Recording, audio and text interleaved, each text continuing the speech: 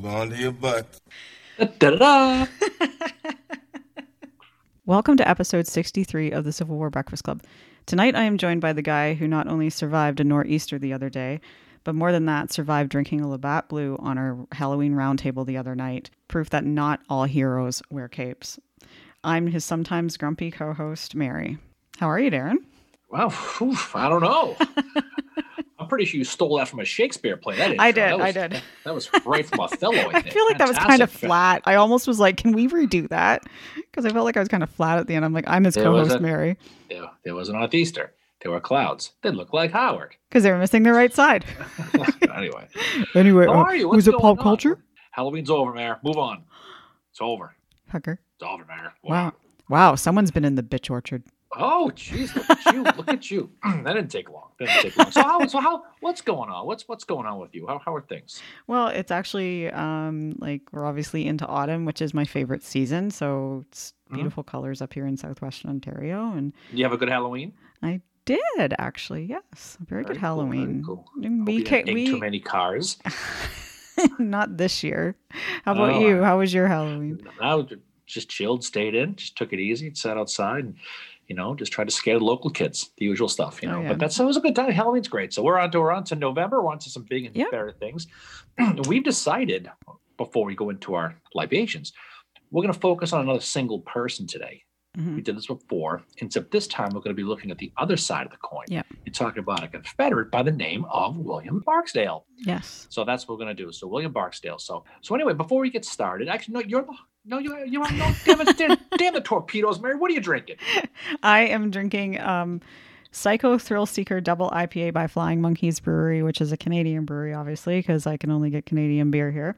And I'm drinking out of my Ride with the Winter mug, which John LaRoe of LaRoe Design and Redbubble sent us. And yeah, definitely go check out his shop because he's got some cool stuff. I don't want to copy you, but I am also drinking from my Ride with the Winter mug. I am not wearing a cape today, Mary, but I'm drinking the libation from the north, the Great Labatt's Blue today. God. The delicacy from the Northlands. That's what I'm drinking today. God. So I got a couple left over, so. I'm kind of sad you're not wearing your I Heart Howard shirt. Oh, you know what? They came and took that away. Anyway, so as I was saying before, Mary, we are going to talk about William Barksdale. Now, a lot of people have heard of him because they've seen the Gettysburg movie, and a lot of people have studied him on the Confederate side. So we're going to talk a little bit of background with him. We're going to kind of focus on him and talk about some of the different battles and the interesting character that is William Barksdale. So he's born August 21st, 1821 in Smyrna, Tennessee, which is about 30 miles southeast of Nashville. His older brother was a guy named Ethelbert Barksdale, a member of the First and Second Confederate Congress. And did you know he was the one to introduce legislation, Mary, to have blacks fight for the Confederacy? Wow. And finally at the end, they said, okay, fine, but it was way too late. So he's the one who introduced legislation, which is ironic considering who his brother is. His brother is William Barksdale. Yes. Academically, he went to the University of Nashville, and he would go on to become a lawyer in Mississippi. So not long after that, he quits his law practice, and he becomes the editor of the Columbus Democrat, which is an extremely pro-slavery newspaper.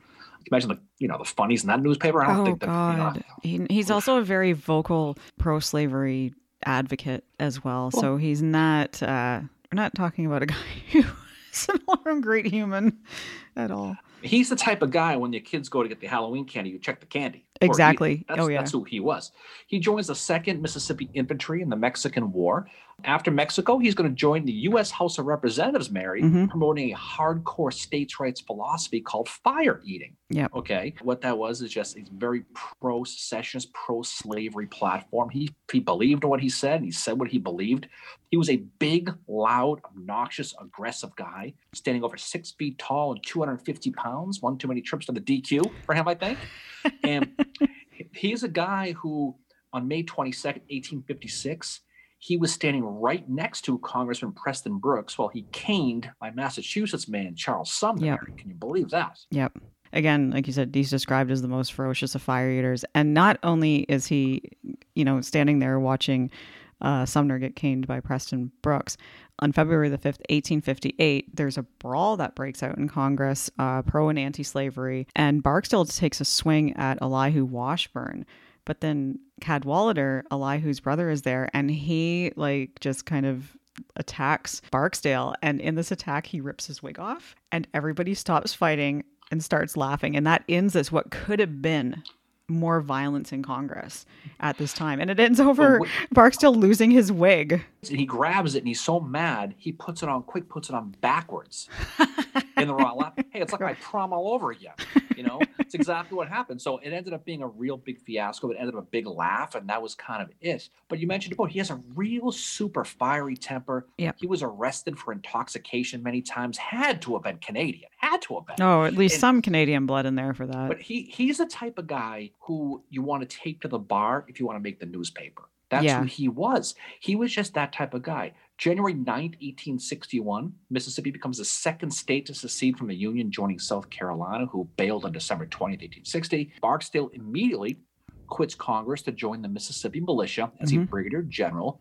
This is the militia now, not the army, on March 21st, 1861. Now, what's interesting, when you're researching this, it's funny to how you read. And a lot of my research came from a very pro-Southern writer. Some of this that talk about is Barksdale, despite his heavy pro-secession, pro-slavery beliefs, actually wanted to keep the Union preserved, of all things, Mary. Because of how aggressive the Northern congressmen were, he felt he had no choice but to secede, which is kind of, I'm not sure how that flies, but that's how it was. I don't know. It's kind of like, what are you saying, that after the fact sort of thing? But I mean, not really to digress a bit here, but the one thing I noticed about Barksdale is there's not a lot written about him. Like, there doesn't seem to be, I know there's a Barksdale charge book about Gettysburg and all that, but this was I found it one of the more challenging episodes to research, which I enjoyed because of that. But there's not a lot of background information on him. No, I mean, it's tough to say. May 1st, 1861, Barksdale does get appointed as a colonel of the 13th Mississippi, where he'll go and fight in places like First Manassas and places like Ball's Bluff. And he kind of goes around everywhere. He ends up on the peninsula for a while, the 7 Days battles. He'll command his brigade at Malvern Hill, right? And what'll be known as the Barksdale's Mississippi Brigade, which you want to talk about the most least creative name. Okay, that's what we're going to call it. Was there a reason? Like, I was wondering, I couldn't find the answer. Was there a reason why they were called Barksdale's Mississippians eventually too? Like, is it something just because they were all Mississippi brigades, or is there anything else? I think it's because the same reason why it says Sheridan on the gravestone. Oh God, same concept. I think it's because he was from Mississippi and Mississippi. So we had some Florida guys do it. It's okay. Yeah, but he became a ferocious, strong fighter in that battle at Malvern Hill. Robert E. Lee, he says of Barksdale after the Battle of Malvern Hill, he had the highest qualities of a soldier. So his star was clearly on the rise within the Confederate Army. He finally gets that brigadier general title on August 12, 1862. So he ends up, moving along with Lee's army. Barksdale's Mississippi Brigade is going to join Lee on that Maryland campaign. And he's going to be attached to Lafayette McLaw's division under James Longstreet. Now, it's on the Maryland campaign that he's going to help capture the Maryland Heights, which led to the surrender of that garrison at Harper's Ferry, including the great George Lamb Willard that we talked about in his New Yorkers. We're going to talk about them a little later. Yeah, we are. File that and put that in your pipe and smoke it. We'll talk about him later on, Mary, okay? And, he's going to fight in places like the Westwoods and Antietam. I'm sure he bumped into somebody you knew there, realistically. Well, he starts off in, the Westwoods. That's where Sedgwick is fighting. And Sedgwick is another one that is going to come up with him, too, that he's going to fight against later as well. But Sedgwick gets wounded at Antietam, and it's Howard that's got to come in and take over for him. So it very well could have been Howard who Barksdale was fighting against. There's our OO reference. Everybody take a drink. I don't know who Howard was. I'm glad you cleared that up. Going along to Fredericksburg, this is where Barksdale is going to be defending the waterfront from the Union soldiers attempting to cross the Rappahannock River. And I think he's got his men in kind of some of the houses that are down closer to the river and sharpshooting and everything else, right? He's going to end up, in Fredericksburg. Robert E. Lee, just to set this up again, we can turn back time and talk about that episode from last year. But Robert Lee finds himself, due to Henry Halleck's slow boat from China, the pontoon boats, right, in a very strong defensive position just outside of Fredericksburg, Virginia, right? His army is set up on the heights, and Lee is itching for a fight at this point. He's in a place called Maurice Heights, and he was just sitting back, rubbing his hands together, just praying and waiting that Union Commander Ambrose Burnside is going to cross the river and come attack him. So Lee had McLaw's division on Maurice Heights behind the town, and he had Richard Anderson on his left with George Pickett and then John Bell Hood. That's kind of how we had him, and it was a very strong position. Longstreet, though, gave McLaws a tougher task, and that was he had to tell him to go guard that Fredericksburg riverfront. And it's a tough position because the Union artillery is right in your face, and they wanted to keep the Rebs away from there, so they wanted to fire and fire. But the only real place to post the infantry, really, because of that point, was the houses in Fredericksburg, to your point right there, or try to get behind anything you can get behind because the Union artillery was that good. McLaws is going to task this to Barksdale, who's perfectly suited for this role. So his battle-tested brigade, now don't forget, these guys have been around a while now. Yeah. Now they're losing numbers, and they're going through battle, but they're vets, and they're not going to run away from our little artillery. December 10th, 1862 at night, Longstreet correctly guesses, by the way, that Burnside is about to cross the Rappahannock and cross into Fredericksburg, figuring they couldn't stop them because of the artillery strength for the most part, but he figured he could slow and harass them as they're crossing the river just long enough to be a pain in the ass. So Barksdale is going to have two of his regiments, the 17th and 18th Mississippi, along a quarter-mile riverfront line, stretch them out and looking for any signs of Burnside's men trying to cross. On December 11th, about 4 o'clock, 3 o'clock in the morning, they're going to be guarding 3 points of access. One is going to be the site of the Roe Ferry, which is right in town. One is going to be near the railroad bridge, and one is going to be a place called the Deep Run, which, again, is not Howard related, no matter how it sounds, okay? But he knows reality is that's one of those 3 places or more, it might be all 3, is probably where Burnside's probably going to try to go. So 5 o'clock in the morning, they're at that Rope Ferry site. Barksdale's Mississippians, they had a little help from the 8th Florida with them, they hear sounds of pontoons splashing into the water, right? Yeah. And it was dark, and it was very foggy. You couldn't see it. You couldn't see anything in front of your face. They could only hear them. So Barksdale was going to order his men to just fire at the sounds. Just if you hear some, shoot at it, right? Now, these men who were crossing and putting the pontoons, they were not infantry. These are workers. Yeah. Right? These are engineer types. And this is one of those, like, this is not the shit I signed up for. Like, this is far above my pay grade. No, they are going to crescent moon it pretty quickly as soon as they hear the mini balls whizzing by their ears, okay? What's amazing is once the fog burned off, they were stunned to see the nearest pontoon was only 80 feet away from their line. They actually got pretty close. Wow. Right? Going up down river a little bit, at that railroad bridge, the second point of access, Burnside is also trying to cross, and they have rebel sharpshooters, and they're right there, and they're taking shots at them as well. The workers pull out their F this card and say, we're not going to do this. They abandon. This ain't going to happen. But at the Deep Run, though, this is where the Union guys gets it's different. So the Deep Run, the Rebs, they're going to run out of luck because the workers are able to do their jobs thanks to the fact that the fog is so thick it hid them, and they were quiet, right? But also they were putting down 2 bridges instead of 1. So they had, if one failed, they had another option. So the Union artillery at this time is starting to fire, but Barksdale's vets, again, they're veterans. They just hit the ground. They're just going to hug the ground, Custer style, apparently, and just going to hold on to it and stay there as long as they can and wait for the fire to stop is what they're going to do. Burnside, on the Union side, is hoping and praying that the artillery would make the Rebs run and force them back to retreat through the town. But instead, as soon as the artillery slowed, the Rebs merely went back to the business of picking off the Union workers, sharpshooters, right? They're trying to put the pontoons down. Many of these Rebs were hiding in basements. As soon as they stopped hearing it, they came up and just started shooting again. Yeah, they had so much, like, I mean, it's actually, I can't imagine how tough that would have been. Like, Barksdale made it really, really tough for them. And then one thing about William Barksdale, and this will go right until the end, is he's so aggressive. He's very aggressive, and he seems to have passed that along to his men in this too, and just like this determined stand that they're taking against these troops building the pontoon bridges. Well, talking about the bridge, Barksdale is going to say later, and he's quoted saying, "Tell General Lee that if he wants a bridge made of dead Yankees, I can furnish him one." That's the quote he says. Did he get the one with the bang bridge on it? Might have, but he's thinking, I'll just keep shooting these guys. So they want to walk across their dead comrades. We'll take care of that for them. So again, to your point, he's aggressive, and he's that guy. The pontoon workers, though, they did continue their work in the face of this musket fire, and slowly they are going to make progress, especially when that morning light made it brighter. Because as soon as it's bright out, you know what the artillery does? It can find where those rebel sharpshooters are and aim at them. And that's what happens. This goes back and forth. Now, this is on the day of December 11th. This goes back and forth till 4:30 in the afternoon. That's how long this goes for. Finally, Barksdale's going to get orders to have his men fall back to a place called Caroline Street. The Federal infantry is now crossing en masse. Now they're at the bridges are down, and now they're coming. Barksdale was pissed at this order. He wanted to fight until the very last man. He wanted to stay there. He wasn't going to have it. So he reluctantly fell back, leaving the 21st Mississippi to cover the retreat. That's how it's going to go. Now, there's a cool story about this one, Mary. I don't know if you've heard this one, okay? It's not that kind of story, but it's a cool story, okay? In the rear, there's a guy named Lieutenant... Ooh, Savannah. Again, you're embarrassing the children.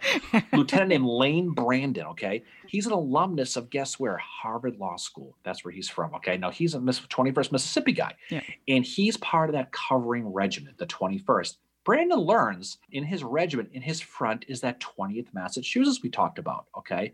This is commanded by a guy named Henry Abbott, who is a schoolmate of Brandon, and guess what? Brandon hates him. So Brandon now finds out Abbott is in his front, and he wants him bad. So he halts the retreat and sets up a rear guard and sets up a defensive line, and he's going to wait for that 20th Mass. He's going to set up basically a defensive line just to wait for them to come. We're going to pound them.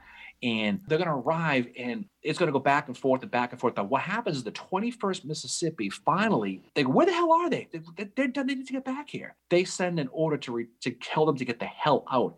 And Brandon was, again, he was pissed because he didn't get his chance to get Abbott. He was so pissed that when he got back to the headquarters, he lost his shit, lost it, to the point where they had him arrested. Whoa. He was that mad. So wow, that's like me on a Tuesday, isn't it? I think it might have been, But he was, so you could, the point is, Barksdale, his attitude, whatever it was, trickled down, right? Mm-hmm. And it shows how personal these battles were sometimes. I don't know what happened with old Lane Brandon in Henry Abbott. Probably had to do with some girl, especially at Harvard. God, snobs up there. But that's probably what happened. It probably ended up some sort of issue. He got so mad that he had to be detained by his own guys. Oh my right? God, that's crazy. But I think though, when you think about Barksdale, I mean, it's a cool story with that, his aggressiveness. But I think when you think of William Barksdale, it's really his Gettysburg story that I think most people know and most people understand about him. Yeah, well, when you hear the name Barksdale, like you think Barksdale's Charge, which some stuff I came across online said it's the other high watermark of the Confederacy, that this is a big part of what Gettysburg is this Barksdale's Charge. And it is to do, as we're going to talk about in a little bit, like his aggressiveness shows through in this, and he gives it right till the very last. He's one of those guys. He was who he was. Yeah. We talked before in many of these episodes where if somebody did, you mentioned things like Phil Kearny, what he did at Chantilly, right? Yeah. Was that something he could do again if he lived that? Would he do it again? We talk about Leonidas Pope, right? How he rode the line. Yeah. Could he have done it again the next day? Was it a one-time thing? This guy was full tilt, full time with this stuff, right? Yeah. So just to reset the second day's battle at Gettysburg. So Gettysburg, Pennsylvania, Barksdale's men is still under McLaws, which is still under Longstreet. They're part of that endless countermarch of James Longstreet on July 2nd, 1863, right? Longstreet's attack was supposed to be what was called an echelon attack, meaning Barksdale was going to have to wait until the brigade on his right, which is Joseph Kershaw from South Carolina, until he went forward. And the whole point was, this brigade goes forward. Hopefully, you start to make damage. The Union pulls troops from another regiment or another brigade, creates a gap, and the next brigade goes and breaks through. That was the whole plan. Yeah. But the key to it is you have to be able to have patience and wait. So he's just sitting in the woods and he's stewing. I mean, he's sitting there. He's like you waiting for the liquor store to open at 5 minutes at 10 in the morning on a Tuesday. I've been there. Growling. Actually, no, that was a Sunday morning. I was waiting for it I was sitting in the parking lot at 5 to 10 waiting for it to open. True story. No, he is like so impatient, and he has a conversation with Longstreet just before the charge happens, and he's like, I wish you would let me go in, General. I would take that battery in 5 minutes. And Longstreet's all like, we have to wait a little, we're gonna do it presently. I need to go see Kershaw. You just go sit in the corner, talk to you later. Well, bye. that was before he went, because that was before he went around the chain of command. So but just Barksdale, he's in charge of 4 regiments in this place. Okay, he's got the 17th, 18th, 13th, and 21st Mississippi. Okay, the 13th was his old one. That's who he's in charge of, and they're sitting on that wood line. While they're sitting there, they're behind a line of rebel lines of batteries, right?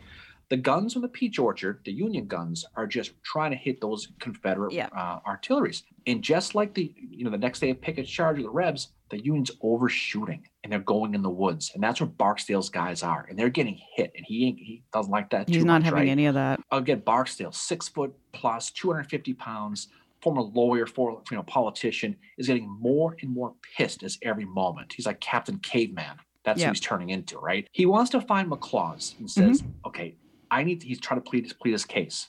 McLaws goes, nope, sorry, I have orders. You got to wait, So like you said a second ago, he's going to bypass the chain of command at this point, go around McLaws, and he's going to find Longstreet, his corps commander, and he's going to beg him, go, come on, let's go, right? And Longstreet tells him, just chill. We're going to be going in soon. We got to wait for go sit in the corner and chill. You got to wait for Kershaw, because the whole plan is we want to have troops less in your front because we want them to go over, to where Kershaw is, who was fighting by the Rose Farm and trying to hit the artillery from the south coming up that way. The second and third South Carolina, that whole story, right? He's going to get his moment. They're going to say, Longstreet's going to say, all right, get ready to go. Okay? And that's not till 5:30 p.m., right? Well, it's about a full half an hour after Kershaw goes in, right? So he's going to jump on his white horse, and he's going to lead his 1,400 Mississippians forward. There's a 250-pound guy on a white horse, with long white hair. Long white hair that had a comb over. So when he took the hat off, it hung at his shoulders. So he had this big wraparound thing that was blowing in the wind, to even more of the hilarity of the whole story, right? Jeez. So he's going to ride in front of his former regiment, the 13th Mississippi, and they're right in the middle of the line. He's going to stop right there, and he instructs the entire brigade to unleash all at once a loud rebel yell as they go. Yep. Let's go, right? So they're going to start to move. They're going to move right into Dan Sickles' position, who was settled in at the Joe Sherfy farm and Sherfy's peach orchard. Now, again, the whole thing was Sickles. He moved his line forward, tell that whole story. But needless to say, Sickles is there. And it surprised a lot of people, okay? Those guns in the peach orchard that have been raining on Barksdale's men, Barksdale wants gone. He wants gone. He wants to do his orders. Yep. So they're going to move forward. Sickles' line is already so thin at this point, they have to plug in the gaps with artillery. That's how thin the line is. And because they've been, having this kind of just firing the artillery, they are starting to run a little bit low on ammo, and the men are starting to get tired. And you have, Barksdale coming in here, which he's described as riding on his horseback in front, leading the way, hat off, his wispy hair shining like the white plume of Navarre. Sounds like a fucking bad romance novel cover. That's what that has written all over it. It sounds like a White Lion B-side. That sounds like right there, But as he's finally making it to Emmitsburg, the 21st Mississippi under a guy named Colonel Benjamin Humphreys, right? Yep. He's going to have a 15, 20-minute knockdown, drag-out brawl versus Charles Graham's Union Brigade of Pennsylvanians and New Yorkers right at that peach orchard. This includes the 141st Pennsylvania Mary that has those fantastic curry barbecue apple wings at Bloom Gray. Amazing. Named after them, 141st. Yes. Those are the best wings they have right there. But that's where they fought. This fight was so brutal that the smoke covered the entire field. Due to the artillery shells that were falling on the fields, it killed a bunch of horses. Yeah. Don't forget, you need 14 horses for every gun. And there was a ton of guns. That's how many horses there were. Yeah. And there was a bunch of dead horses all in that area. 114 Pennsylvania, Mary, colossus Zouaves, right? They're wearing their fezzes and those big MC Hammer pants, those whole things, right? It's hammer time. It's hammer time, all right? It's Zouave time. They're under a guy named Francis Cavada, okay? Yeah. And he's fighting Barksdale's men around the Sherfy farm, right behind your shoulder right there. You can actually see Cavada. We waved to him right there, okay? Somehow he's looking in the second window. It also looks like the Bang Barn, too. I think it might be, So anyway, God. And so they're fighting at the farm, just about 100 or so yards north of the peach orchard. Now, Colonel Cavada, okay, he's going to be injured at Chancellorsville, to be honest. He ain't going to be there. What's interesting about him, by the way, Mary, after the war, he moves, guess where? To Gettysburg to live full time. And he lives, where he lives? That famous Red Patch House on Seminary Ridge. Really? That's where he lives there. He ends up being a long-time Gettysburg resident. Frederick Cavada. So there you go. But it was Collis who was leading them at this battle. So the hard-charging Mississippians went right through them, they went through them faster than you at happy hour. They just ripped it right through. Anyway, so Barksdale will get support from William Wofford's Georgians, about 1,000 guys. who are next in line in that line of dominoes, that echelon attack we talked about. The Sickles men at this point do not have enough men, and they start to fall backwards. They start to fall, right?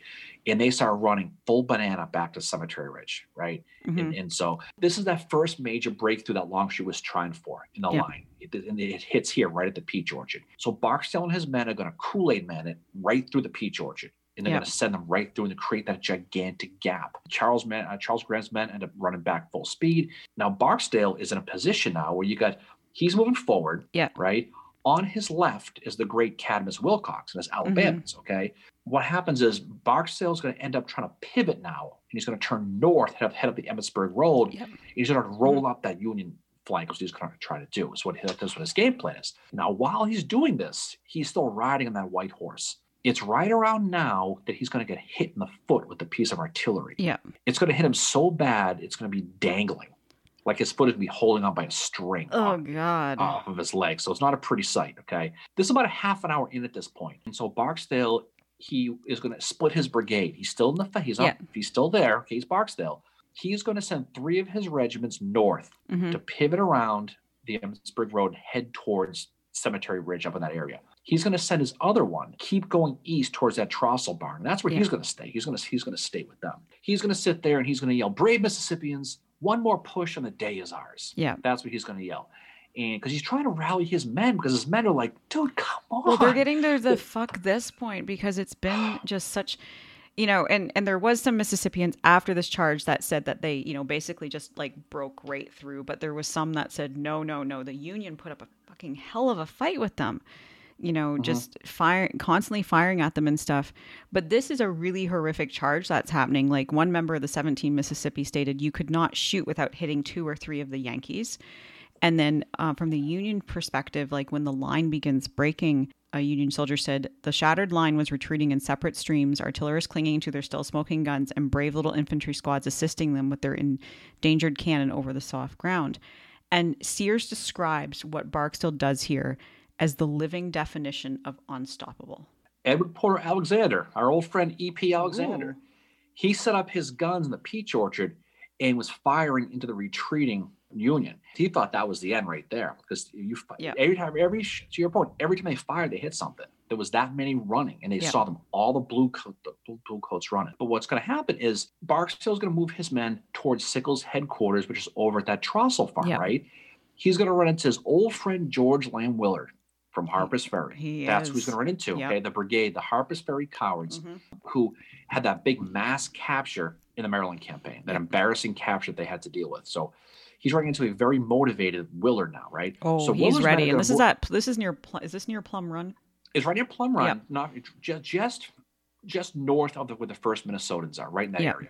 Right in almost the same exact area. So Willard's men are going to move forward. They're going to run into those tired Mississippians who are running out of gas. Reportedly, the story was he was cheering and swearing at his men to get going. Yeah, I found that quote. I'm like, holy shit, this guy, like, wow, he's crazy. And like, there was one, so this is the 125th, 126th New York, and 2 of Willard's brigades are going to be held in reserve.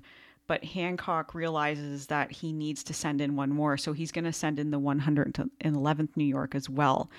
And a member of the 125th New York said, with shells screaming and cannonballs tearing the air like so many fiends bent on destruction, now bursting above and around us, now plowing the ground at our feet, on we rush through the storm of fire and death, thundering above and darting around us like thunder and lightning of heaven.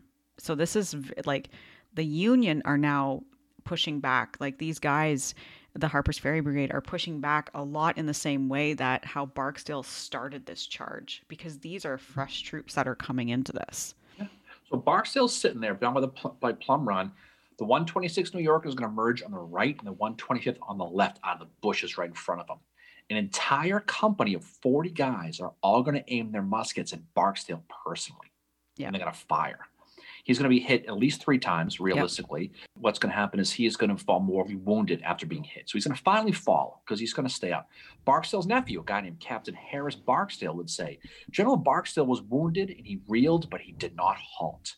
No. So he held on as long as he possibly could. He was hitting the ankle, he was hitting the leg, and finally he was hitting the chest. And it was the chest shot that put him off the horse. Now, the thing about it is, this is a guy who he was admired by his guys. His guys loved him. He was a hard fighting guy. But you know what they do? They take off and they leave him for dead on the field.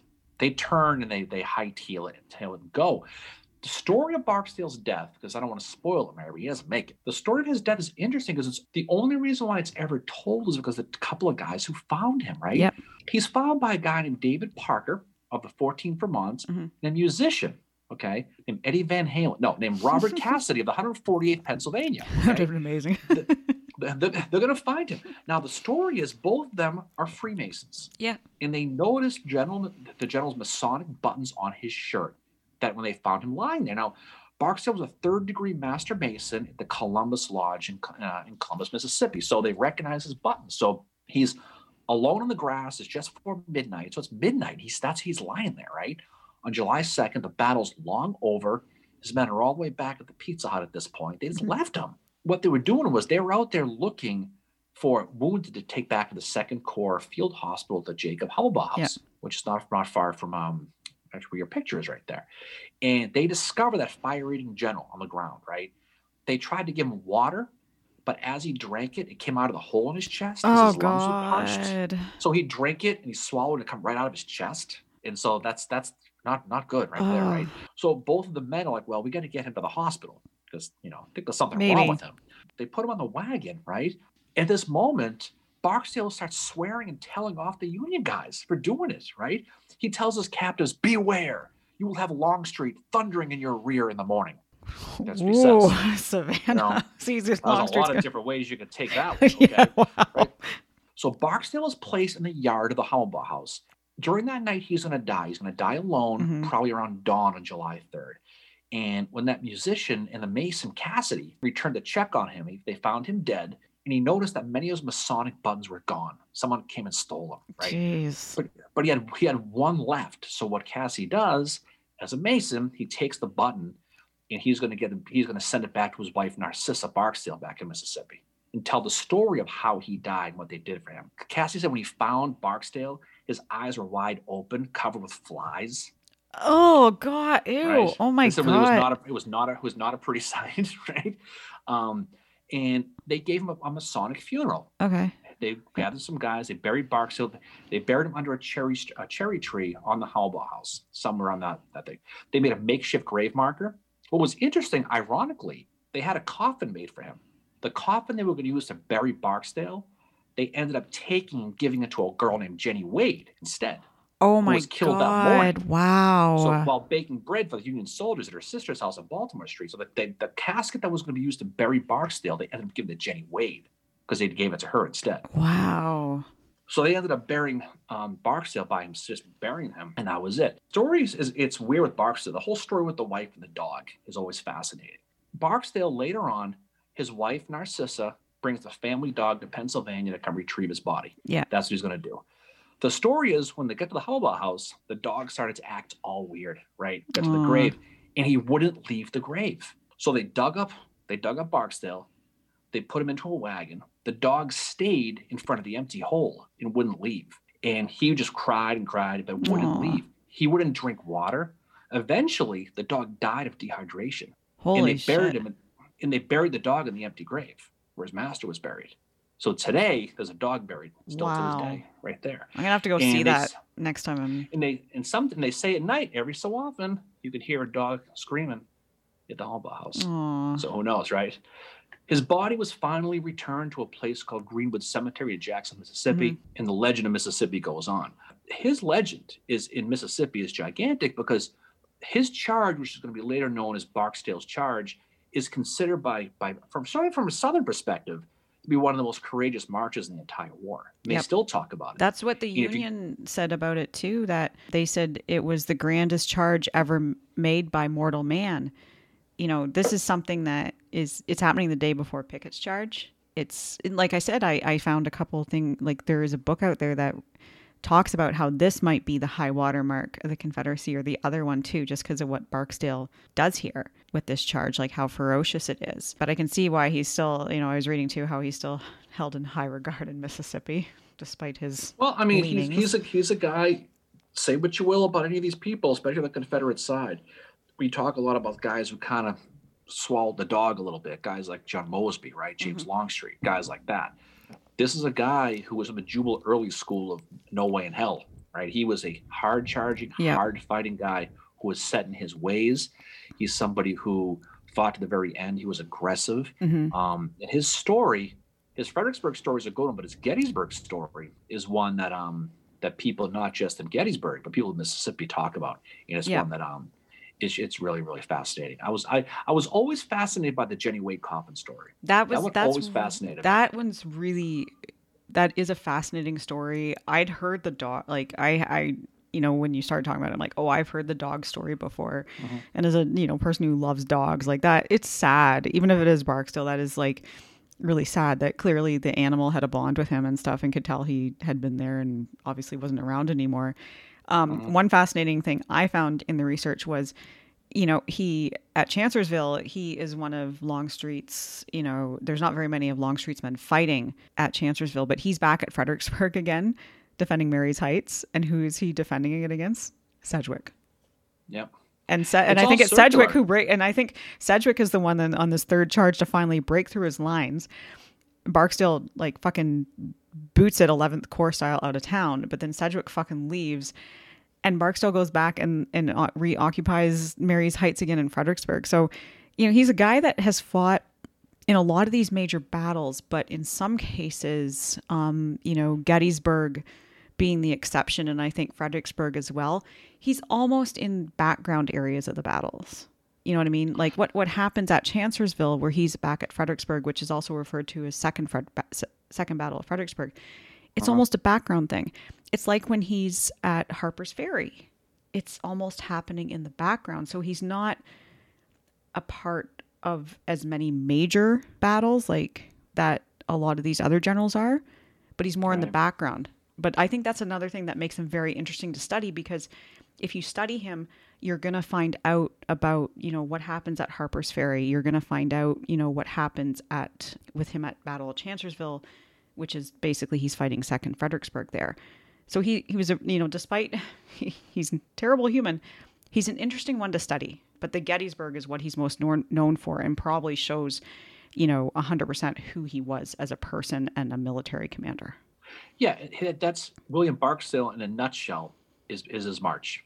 His way, he was chomping at the bit to get in, leading his guys right from the front, taking wounds, staying on the battle, still splitting his army up. His army's running out of gas, his brigade.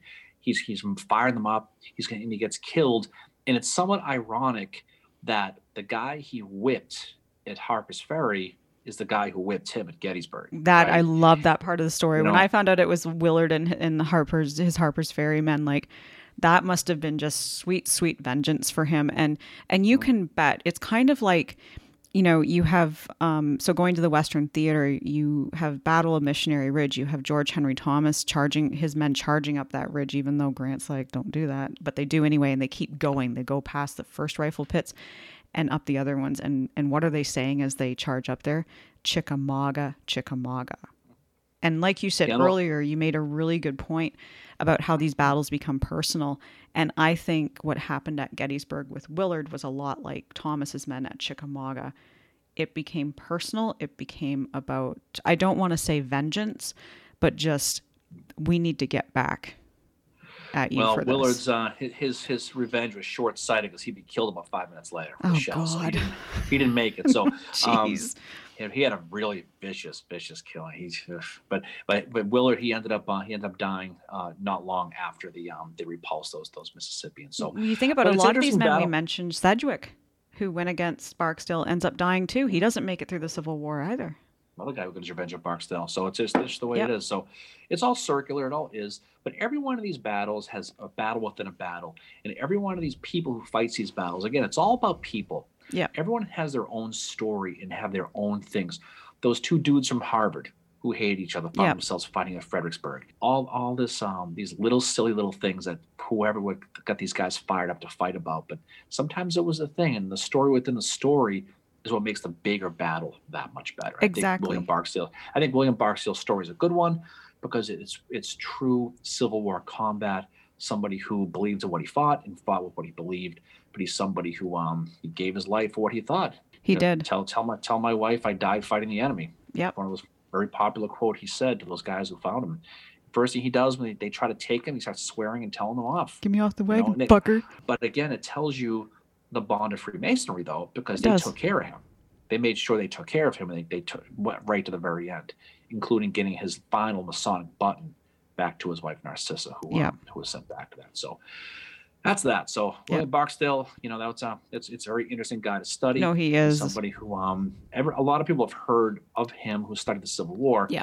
But his story internally of what he's all about is fascinating, and he's just somebody who definitely has a lot of fun to check up on from time. But like I said, though, like you hear Barksdale and you think Gettysburg, you don't think of his role in the Battle of Chancellorsville. And if you study it, you're going to get to look at that second Battle of Fredericksburg that not many people look at because of what's happening at Chancellorsville, right? But it's still equally fascinating as what's happening over at Chancellorsville, just because it's, he repulses the first two charges, the third one breaks through. He boots it out of there. And then Cedric is like, well, I got Fredericksburg. And then he's got to go back to fucking Chancellorsville. And then next thing you know, he's getting Barksdale's getting an order, we'll go reoccupy the town again. And he's back at Marye's Heights where he was, 24 hours before. It's just part of an interesting story that doesn't get told a lot. And that's why I said, as much as Barksdale's in these big battles like Gettysburg and Fredericksburg, he's behind the scenes, still fighting in a lot of these other battles too. And that's what I found very fascinating about him. Absolutely. So what's down the pike? What's next, Mare? So next we are going back to the Western Theater, and we are going to be talking about a small battle called Bull's Gap, which does not get studied a lot. Admittedly, it's not one I've looked it's not one that I have looked at a lot, but we thought let's have a look at that and kind of tell the story of it and see how it plays into this bigger picture of the Civil War, especially what's happening in the Western Theater at that time. And then we are going to be taking a week off. We are. But we will still be doing our Facebook Live that weekend. It is the weekend of, I believe it is Saturday, November 13th. We will be doing our Facebook Live. And then we will be back with, God, I get this name mixed up. Spring Mills? It's the battle before Franklin anyway. Yeah, we get to go back to Franklin. Yeah, and do more work the day before on Franklin. That's very, very cool. So looking forward to that, Mary. Again, it was a great time to talk about some of these individual guys. It's fun talking about the battles and the strategy and what goes behind them. But sometimes it's fun just to talk about some of the cast of characters. And Barksdale's certainly a character without a doubt. Well, we had a lot of fun with Lytle, and we thought, well, why not do this again? So I'm sure next time we do this, we'll cover a Union general, and then we'll go back to a Confederate, because there was two sides to this story of the Civil War, and as much of a fire eater as what William Barksdale was, he's an interesting part of the story that definitely, to have a full understanding of it, he needs to be included in it. No question. All right, well, off we go. Again, a great job as always by you. Had a lot of fun doing this, and we will get ready to talk about some new exciting things down the road. So we will talk to you at the live next time we do it. Yep. And we will have some fun, talk about some smaller battles that lead to bigger battles. Yep. So, anyway, Mary, always a pleasure. Again, we all say it all the time. I'll say it a million times. I'll say it again. The pleasure was all yours. And we will have fun talking to you soon. Yep. And you rocked it, by the way. This is awesome. Yeah. This is definitely your thing tonight with Barksdale and all that. So I learned a lot from you. Buzzing off all that Halloween candy, man. So you broke down and opened. Of course I did. Peanut butter cups. Did not see that bucket. No. You should freeze those and then eat them. Any other life advice you could spill? Follow you for more recipes, Mary? Yep. Anyway, all right. We'll talk to you soon. Peace out, everybody. See you later, guys. Bye.